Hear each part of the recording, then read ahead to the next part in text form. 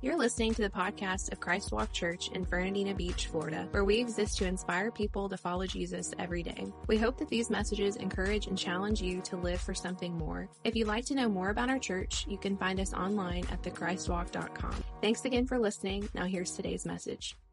She's cute like her mother.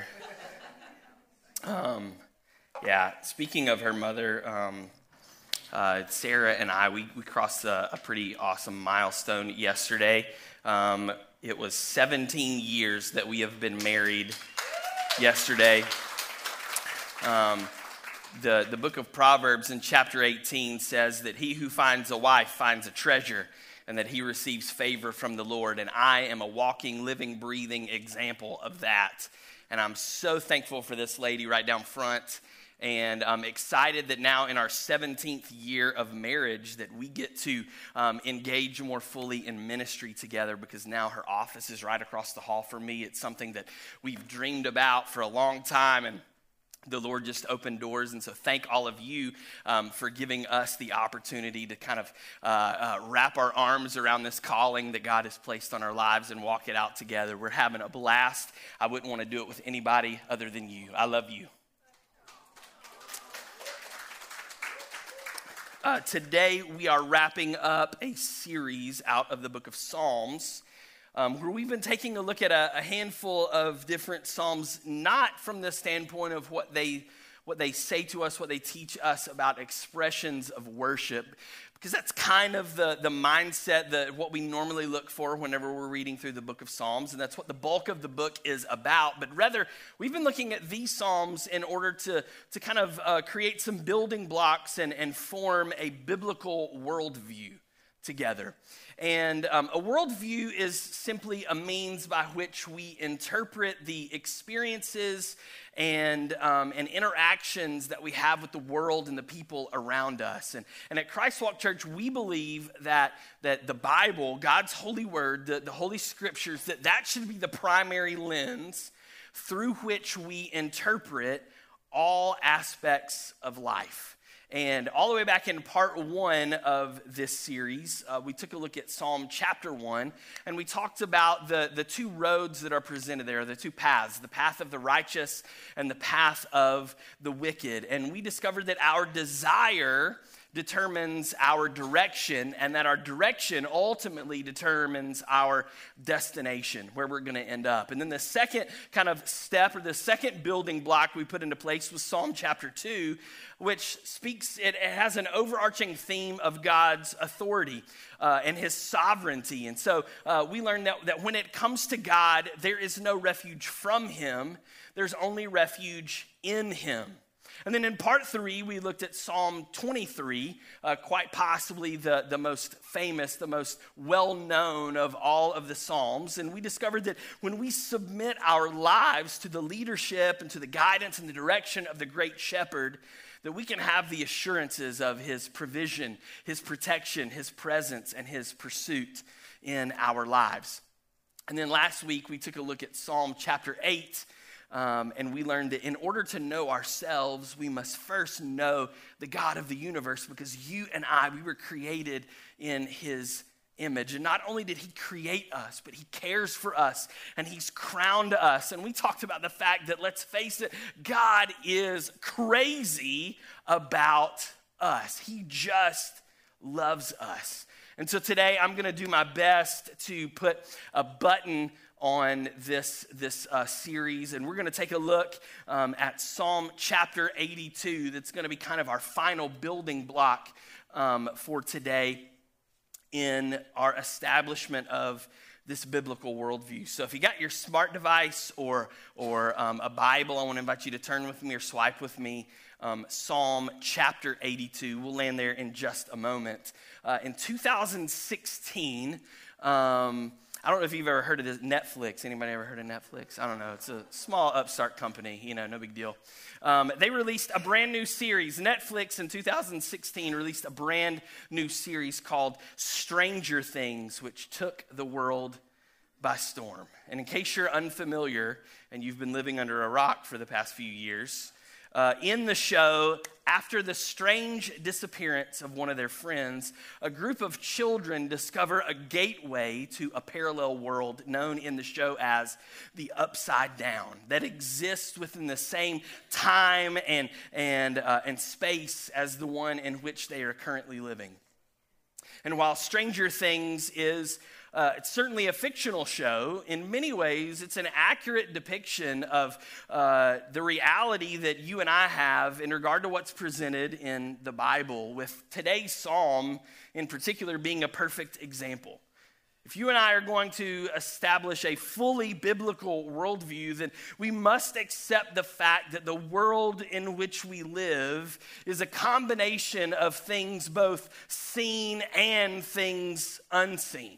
And while we may not be able to see these other things with our physical eyes by faith, you and I, we can come to the realization that these things do, in fact, exist. And so that's what we're going to talk about today, because we can't have a fully biblical worldview if everything that we talk about just exists here in the physical realm. There is a spiritual realm. There's stuff taking place all around us. And the Bible is very clear in a number of instances, of which Psalm 82 points us directly to that we need to be aware that it's not just what we see, it's not just what we feel, that there's something so much bigger going on around us. And so Psalm 82 gives us some insight into this. So let's all buckle up, because today's going to be fun. So put on your seatbelts, your big boy pants, and we're gonna jump in together. Psalm 82, starting with verse 1, it says, "God presides over heaven's court. He pronounces judgment on the heavenly beings. How long will you hand down unjust decisions by favoring the wicked? Give justice to the poor and the orphan.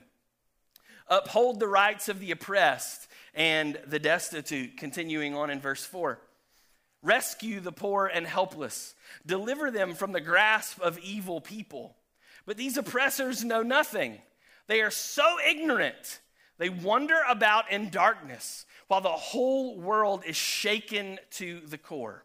I say, you are God's. You are all children of the Most High." Verse 7. "But you will die like mere mortals and fall like every other ruler. Rise up, O God, and judge the earth, for all the nations belong to you." Now, before we jump in and we start breaking down this psalm, there's a couple things of note that you and I need to be aware of. Number one, the majority of the psalms we would attribute to King David, who many of us know very well from the scriptures. He's the giant killer and the shepherd boy and everything.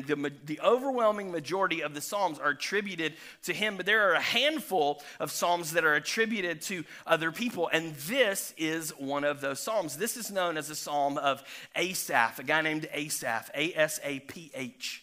And Asaph was a worship leader that was appointed by King David after the Ark of the Covenant was returned to Jerusalem from the house of Obed-Edom. And Psalm chapter 50 and then Psalms 73 through 83, they are all known as the Psalms of Asaph. He's given credit for each of those. And each of those Psalms, 50 and then 73 through 83, they deal with the theme, as this one does, they deal with the theme of the Lord's judgment.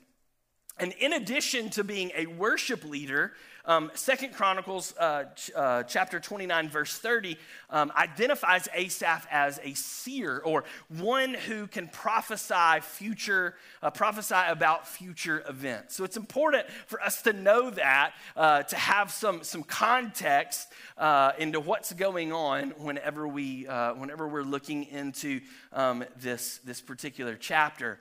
And so that's who Asaph was. And Psalm 82, it is a prophetic psalm.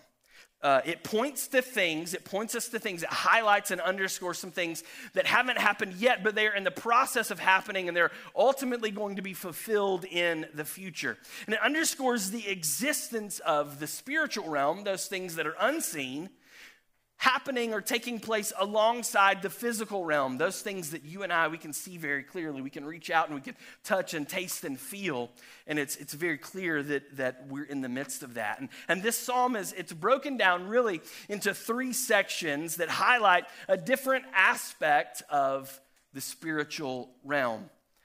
First, it highlights the judge. Then secondly, it highlights the judged. And then third, it highlights the judgment. And so if you're taking notes, maybe you want to write this down. We're going to start right here with the highlighting of the judge. And in verses 1 and 2, I'll read back over it. It says, God presides over heaven's court. He pronounces judgment on the heavenly beings. How long will you hand down unjust decisions by favoring the wicked? And so right here off the bat, at the beginning of Psalm chapter 82, it's establishing once again God as the authoritative judge. It's a reminder of what we talked about a few weeks ago, that he's the ultimate authority. He is completely sovereign over all of creation. And it says that he's presiding over heaven's court. All right, now, in some translations, we would get things talking about heaven's court. We would hear like the sons of God, or gods and angels, or the divine council is this idea that's presented. And for a lot of people, this is a very foreign concept. It's very weird. There's some weird kind of interesting, kind of crazy things in the Bible. And if we're just reading it just to read it, we can kind of gloss over these things and not really bring into the full breadth of everything that's taking place here and what the scriptures are actually communicating. And so when we're talking about the divine counselor, when we're talking about this heavenly court, the original Hebrew word is Elohim. And it's spelled like this right here. Elohim. Elohim, all right? Elohim. And I mentioned this last week, talking in our message. So the Elohim. And this is translated as gods, spiritual beings, angels, etc. But it's also used in place of God himself, like not just Elohim, like spiritual beings, but Elohim as in the God of all the gods. Is everybody with me?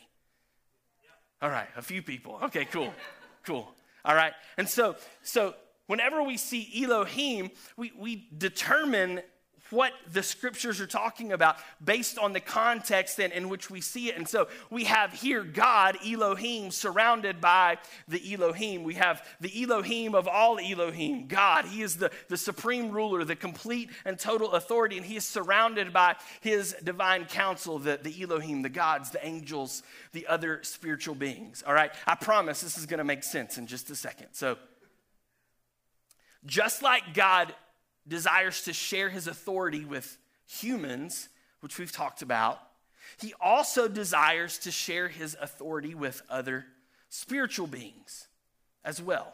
And you guys know there are spiritual beings out there. This is not a brand new concept. We know of angels. We know of demons. These are things that we talk about quite regularly. Hopefully today, after leaving here, you're going to be able to see some of this stuff in a little bit of a different light. But God desires to share his authority. He is at his nature, he is a giver. And God created all of these things, and he gave us his authority. He passed it down to us for us to steward, both in the physical realm and in the spiritual realm. And so that's what's taking place here. And just as humans, just as you and I, we go all the way back to Eden, just as you and I, through Adam and Eve, we mishandled our God-given authority, well, so did the Elohim. So did the divine council. So did these other spiritual beings. And we see here a picture of what is taking place in the physical realm, mirroring that which is taking place in the spiritual realm. Okay? It's a mirror image of each other. The things that happen here on this earth are directly affected by the things that are happening in the spiritual realm. That when something is taking place, when something negative, or it could be something positive even, when anything that takes place here, it's a mirror of what is going on in the spiritual realm around us.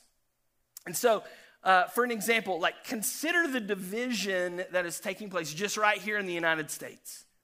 The division that's taking place in the United States alone, the decisions that are being made by our government leaders and others in authority that are in opposition to God and his word. It's not just Democrat versus Republican. It's not just liberal versus conservative. There's something so much bigger here at play. It's not just physical man deciding to do things in the physical realm. The things that are taking place are happening on such a larger scale. And Paul, he teaches us this in Ephesians chapter 6, verse 12, because he wants us to know this. He says, for we are not fighting against flesh and blood enemies. We're not fighting on a physical plane.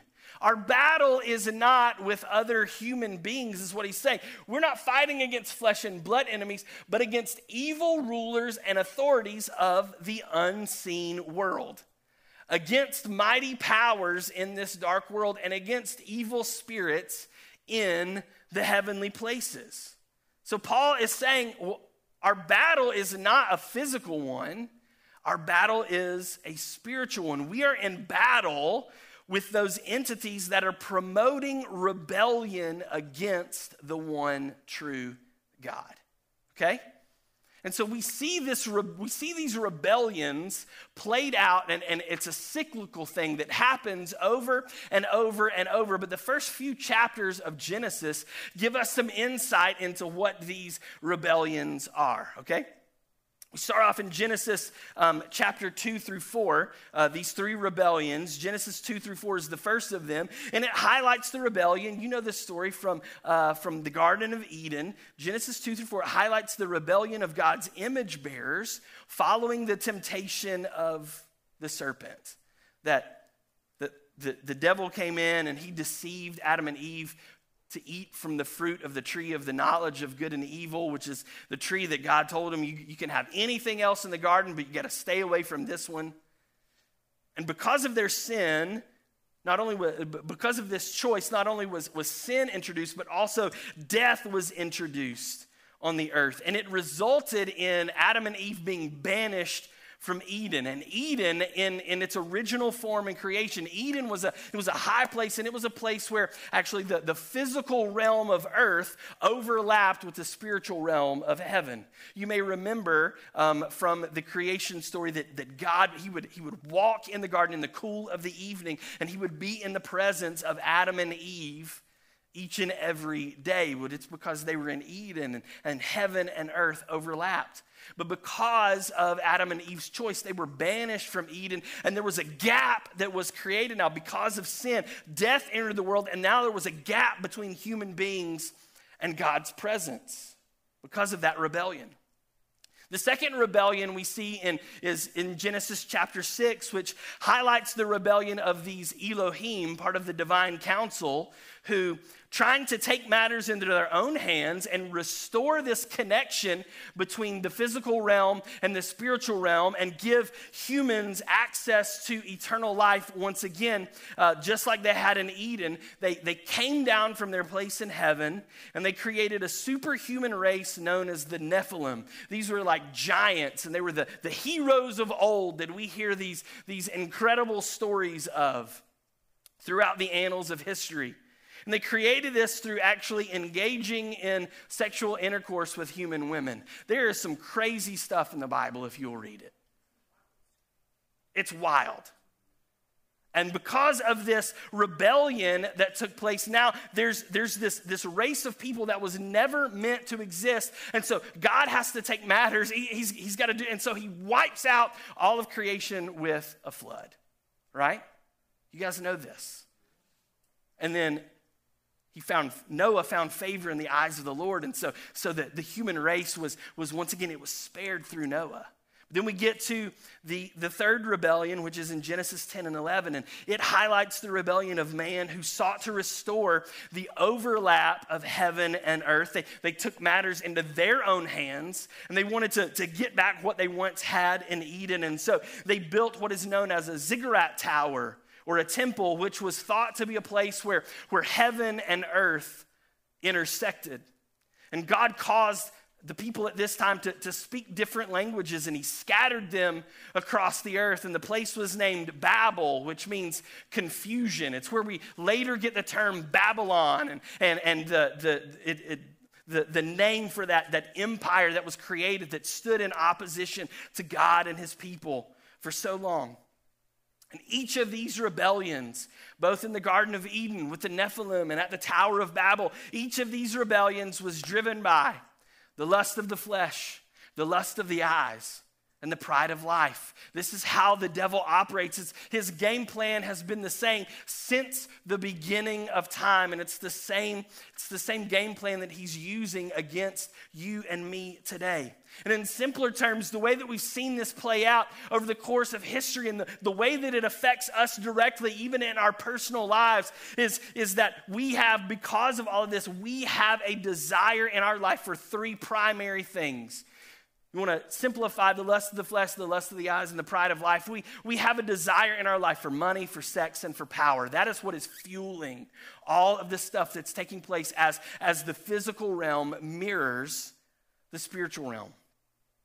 And when God scattered the nations following this third rebellion at Babel, the Bible tells us that he allotted or he assigned the rebellious Elohim, those that had turned their back on him and tried to take matters into their own hands. He assigned them to those places where he had scattered human beings as well. But he kept the nation and the people of Israel for himself. And we read about this in a couple different places. In Deuteronomy 4 is the first one. He says, verses 16 through 18, he says, "So do not corrupt yourselves by making an idol in any form, whether of a man or woman, an animal on the ground, a bird in the sky, a small animal that scurries along the ground, or a fish in the deepest sea." Continuing. "And when you look up into the sky and see the sun, moon, and stars, all the forces of heaven, don't be seduced into worshiping them." See, it's establishing the fact that this spiritual realm is very real and that there are other forces at play here. He says, the Lord your God gave them to all the peoples of the earth. When he scattered them at Babel, he assigned those spiritual forces, those spiritual entities and beings. He scattered them across the earth as well. It says, remember that the Lord rescued you from the iron smelting furnace of Egypt in order to make you his very own people and his special possession, which is what you are today. So the Lord said, I'm gonna give these other nations of the world over to these spiritual entities that have turned their back on me, but I'm gonna keep the nation of Israel for myself, and I'm gonna set it apart, and it's going to be different. And when we read this, it brings to mind the gods of the false gods of Egypt and Greece and Rome, and there are many others. We talk about mythology. We learn about these things in school, and they're often represented by various animals or heavenly bodies like the sun and the moon and the stars. And we talk about these things as being false gods, but they're not false because they don't exist. They're very real. These are demonic, antichrist entities that exist in the spiritual realm. These are not false gods because they don't exist. They are false gods because they are not the one true God. They stand in opposition to him. Deuteronomy 32, verses 8 and 9, it gives us some further insight into this. It says, when the Most High assigned lands to the nations at Babel again, when he divided up the human race, he established the boundaries of the people according to the number in his heavenly court.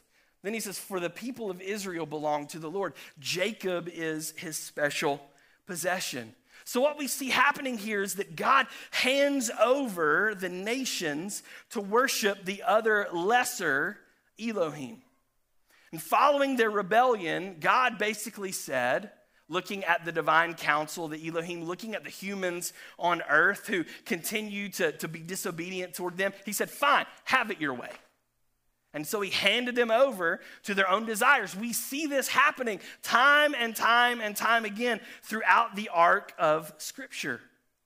But he protected the nation of Israel as his special possession, out of which he would raise up a redeemer who would restore connectivity between heaven and earth once and for all, and would reestablish a way for you and I, for the human race, to once again have access to eternal life for the people all across the earth. That's Jesus Christ. And we see the nation of Israel, and as they get themselves into trouble whenever they intermingle in these with these other nations around them, and they fall prey to worshiping those nations' gods and everything, because God had his hand on them, and he said, "You're my special people." And we see the nation of Israel, they fall into the trap of worshiping other gods whenever they get in cahoots with these other nations that are around them, because it was never meant to be that way for the nation of Israel. They were the pure, they were the spotless one, they were the bloodline through which God was going to raise up Jesus Christ and bring redemption back to humanity for what was lost all the way back in Eden. Are you following me? Okay. So that's the judge. And God is establishing this for the reason that he has to bring his judgment as the sovereign, as the supreme authority, that he has to be the judge and bring judgment on his creation, who's decided to do things different than what is according to his plan. And so that's what Asaph is highlighting there in those first couple verses. Then the next thing that he's highlighting is not the judge, but he's highlighting the judged, those who are going to be judged. In verses 3 through 5, it says, "Give justice to the poor and the orphan. Uphold the rights of the oppressed and the destitute. Rescue the poor and the helpless. Deliver them from the grasp of evil people. But these oppressors know nothing. They are so ignorant. They wander about in darkness while the whole world is shaken to the core." See, in our quest to fulfill our desires for money and for sex and for power, what often happens is the poor and the fatherless and the afflicted and the needy, they become overlooked and ostracized.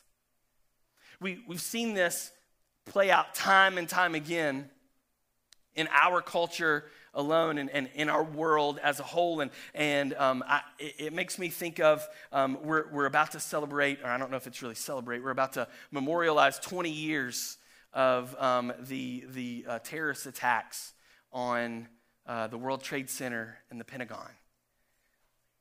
And the underlying things that were taking place there, it's the lust of the flesh, the lust of the eyes, and pride of life. It's the man's desire for power and for money and for sex and those things, and how we see that corrupting man. And we see these puppet masters in the spiritual realm behind the scenes orchestrating what's happening in the physical realm and causing destruction and chaos.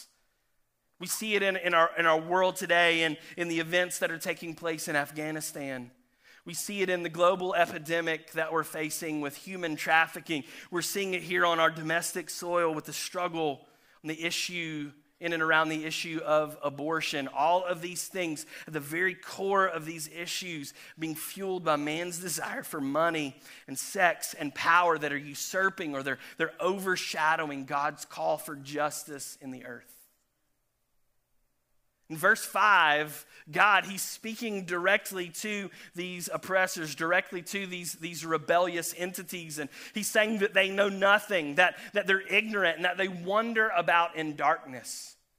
And when you read and when you do some deeper study here, there's kind of a line between where a lot of the scholars stand. Some scholars debate as to whether or not this passage is speaking of the Elohim and the divine council.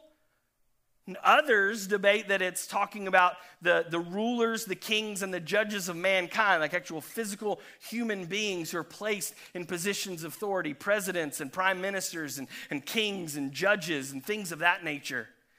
And as I read and as I study, my interpretation is that they're both right. God's talking to both of these groups, and that they're mirror images of each other, that we have one group that's operating in the spiritual realm and the other group that is operating in kind in the physical realm. And when there's an earthly leader that makes a decision that stands in contrast to the word of God, that leader is being influenced by a spiritual power of darkness. That's what I believe. When the President of the United States reneges on previous statements and says, I've changed my mind, I don't believe that life happens at conception, that's not because he's just made up his mind in and of himself. He is being influenced by a power of spiritual darkness that is pushing him in that direction. They're making these decisions that in the spiritual realm that is influencing the physical realm, making decisions based on their ignorance or what they think is right, rather than following the direction of God the Father. When someone is ignorant, they are unaware. And these powers that are at work, they're ignorant because they are unaware of the fact that they are not in control. And that's the issue that is at place. And as a result, God says that as a result, they're wandering around in the darkness. And in the darkness is the place where death and evil lurks. You've experienced this before, perhaps. In the middle of the night, nature is calling. And in your desire to not open your eyes and not get fully awake, you stumble to the bathroom only to catch your pinky toe on the side of the dresser. Because in the dark is where evil and death lurks. You've experienced this while stumbling to your child's room to change their diaper and give them a bottle. And you step barefoot on the corner of a Lego block and you find out very quickly if you are living right.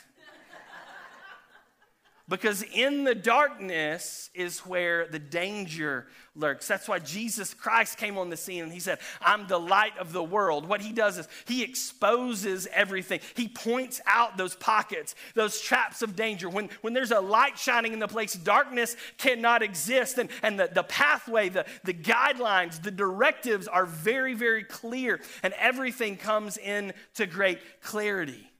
But when we wander around in darkness, the end result is never good. And so when we find ourselves mixed up in the physical realm with the darkness of the spiritual realm, the end result is never going to be good. What God is saying is that because of their ignorance, because of their wandering around in darkness, that their decisions are not helping anything. They're only making matters worse. They're causing the world to be shaken and unstable at its very core. And God is saying it was never meant to be this way. All you had to do was do things my way, the way that I said, the way that the path and the plan that I was laying out. But you took matters into your own hands and you tried to go your own direction. And so now you're lost and ignorant and wandering around in the dark. And it's led you to the place of this is the reason why the world is the way that it is. And we are in need of redemption and restoration. And so Jesus comes on the scene. And right at the beginning of his earthly ministry, where we're recognizing that because of man's quest for sex and money and power, that the poor and the fatherless and the afflicted and the needy, that they are overlooked, Jesus comes on the scene and he goes to the synagogue. He takes down the scroll. And he opens it up to read. And in Luke chapter 4, verses 16 through 21, this is what we see. This is when he came, talking about Jesus, when he came to the village of Nazareth, his boyhood home, he went as usual to the synagogue on the Sabbath and stood up to read the scriptures.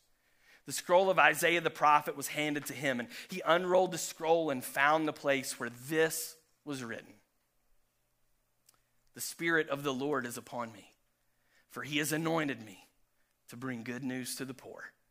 He has sent me to proclaim that captives will be released, that the blind will see, that the oppressed will be set free, and that the time of the Lord's favor has come. Verse 20 continues. He rolled up the scroll, handed it back to the attendant, and sat down. All eyes in the synagogue looked at him intently, and then he began to speak to them. The scripture you've just heard has been fulfilled this very day. What Jesus is saying is, see, where we got it all wrong back in Eden, where we got it all wrong with the Nephilim, where we got it all wrong at Babel. And because of that rift that was taking place, and because of the overshadowing and the ostracization of the poor and the needy and the helpless and the destitute and the afflicted, where we got it all wrong, I've come to bring restoration. I've come to restore the balance. Where we missed the mark and where we separated ourselves from the presence of God and where we distanced the physical realm from the spiritual realm of heaven. Jesus said, I've come to make a way. I've come back in to bring everything into the right. And that gap that was created between the heavenly and the earth, Jesus said, I'm going to fill it up with a cross so that we have a way back to restoration. What the rebellion of the divine council desired to put into place, Jesus has come to overturn. And on the last day of judgment, when Jesus returns once and for all, he will defend in its final form the poor, the fatherless, the afflicted, and the needy. That's why he came. That's why he came. You and I, that's us. We are the poor. We are the fatherless. We are the afflicted. We are the needy. Jesus came for us so that we could return back to where heaven and earth overlap and we could once again have access to God, our Father. So Asaph highlights for us the judge. He highlights for us, number 2, the judged. And then number 3, in the closing verses of this chapter, he highlights the judgment. Verses 6 through 8. God says, I say you are gods. You are children of the Most High, but you will die like mere mortals and fall like every other ruler. Rise up, O God, and judge the earth, for all the nations belong to you. Let me be very clear about something. Judgment for the world and for you and for me is coming. It's inevitable. There's nothing we can do to avoid it. You cannot stop that train. It is barreling down the tracks. It was moving in this direction from the beginning of time. And there's nothing that we can do to stop it. And this passage, it serves as a warning for these fallen beings and anyone who submits to their control. It says that you may consider yourself something special because you're the Elohim. But you're going to fall and you're going to die just like mere mortals. It's inevitable. And so death is inevitable for these entities and anyone who bows their knee to them and lives their life according to them. We hear of this in Revelation 20, verse 10. It says, then the devil who had deceived them was thrown into the fiery lake of burning sulfur. This is the judgment, joining the beast and the false prophet. And there they will be tormented day and night forever and ever. So knowing that this judgment is taking place, a biblical worldview takes the standpoint that you and I, we must stand firm in these last days. We cannot allow ourselves to be deceived lest we face the same fate. Jesus talked about this in Matthew chapter 25, verses 31 through 46. He says, but when the Son of Man comes in his glory and all the angels with him, then he will sit upon his glorious throne. All the nations will be gathered in his presence, and he will separate the people as a shepherd separates the sheep from the goats. He will place the sheep at his right hand and the goats at his left. And then the king will say to those on his right, come, you who are blessed by my Father, inherit the kingdom prepared for you from the creation of the world. For I was hungry, and you fed me. I was thirsty, and you gave me a drink. I was a stranger, and you invited me into your home. I was naked, and you gave me clothing. I was sick, and you cared for me. I was in prison, and you visited me.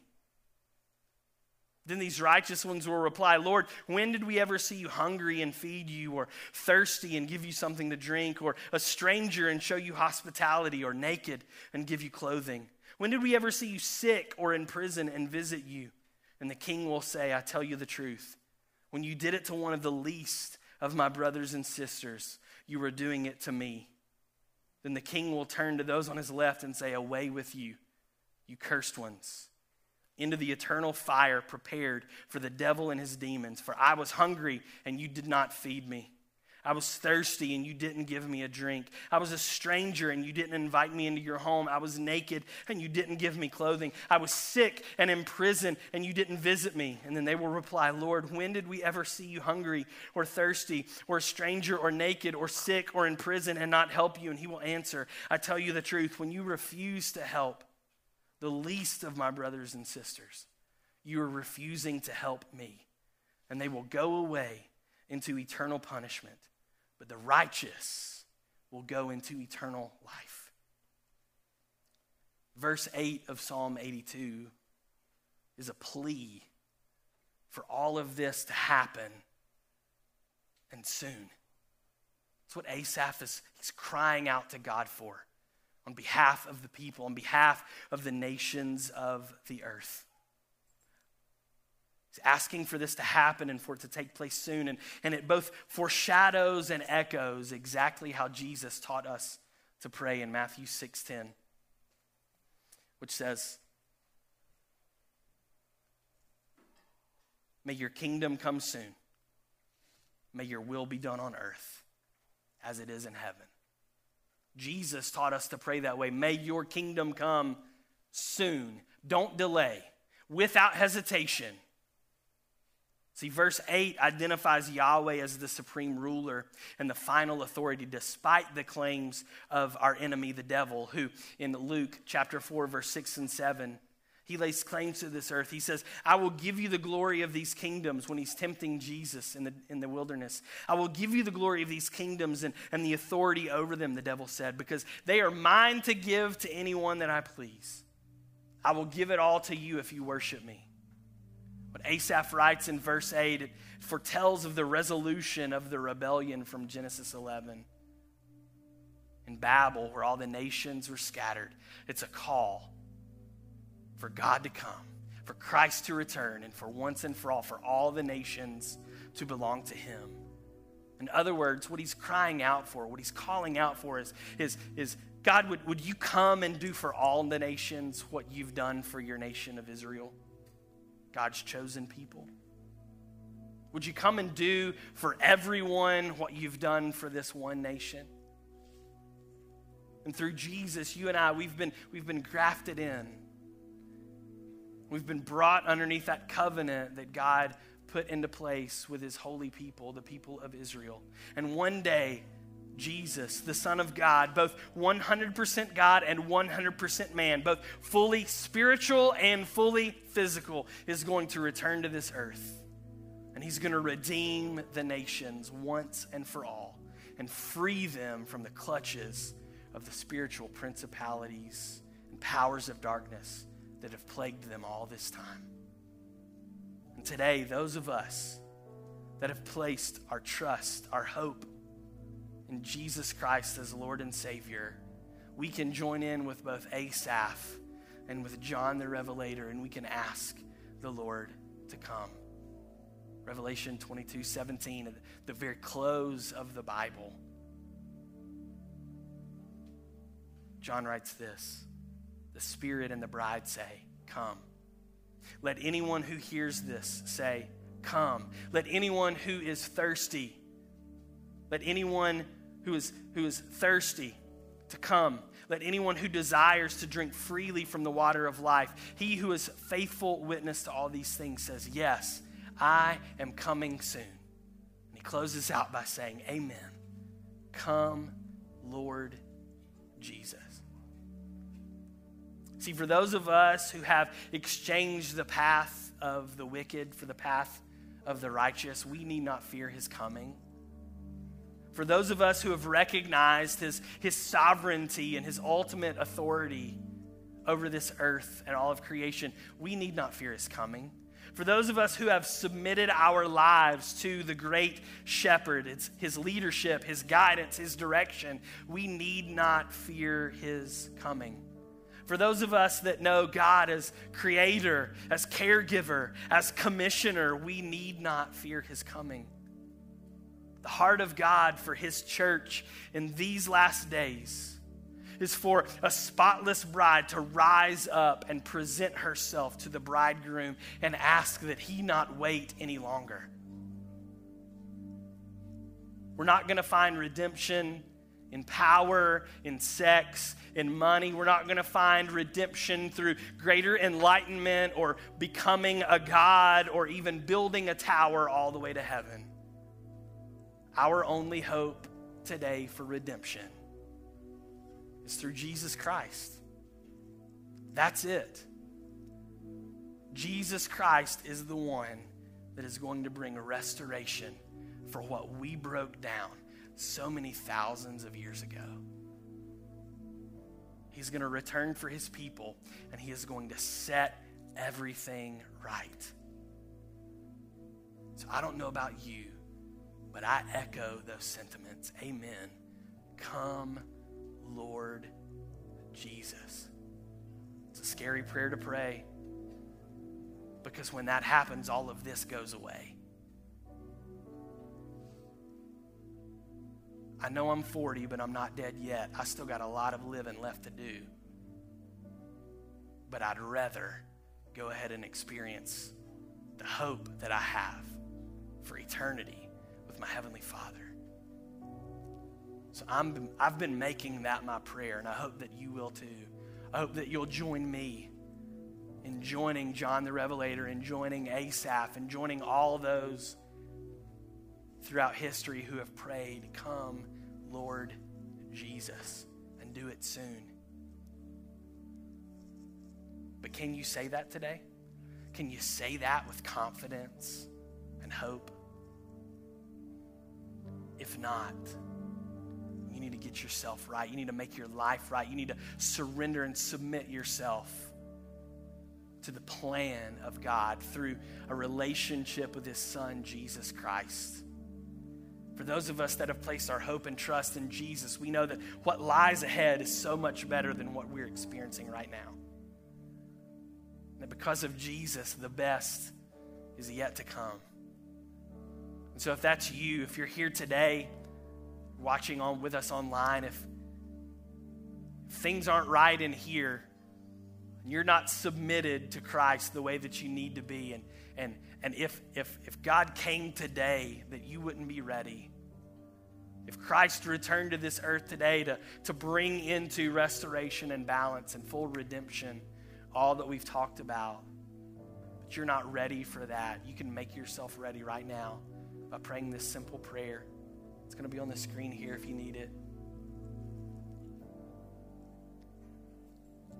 If that's you, in person, online, maybe you're praying this for the first time. Maybe you need to recommit your life. Maybe you prayed a prayer like this many, many months or years ago. Since that time, you've drifted away, and you're like, I need to get things right. I want to be sure. If that's you, I want to invite you to pray this prayer with me. I know where I'm headed. I know where my hope is. I want to take as many people there as I possibly can. So if that's you this morning, would you pray this prayer along with me? Heavenly Father, I admit that I'm a sinner and that I'm lost without you. I believe that Jesus died in my place, making a way for us to have a relationship. And today, I choose to follow Jesus in his way for the rest of my life. Amen.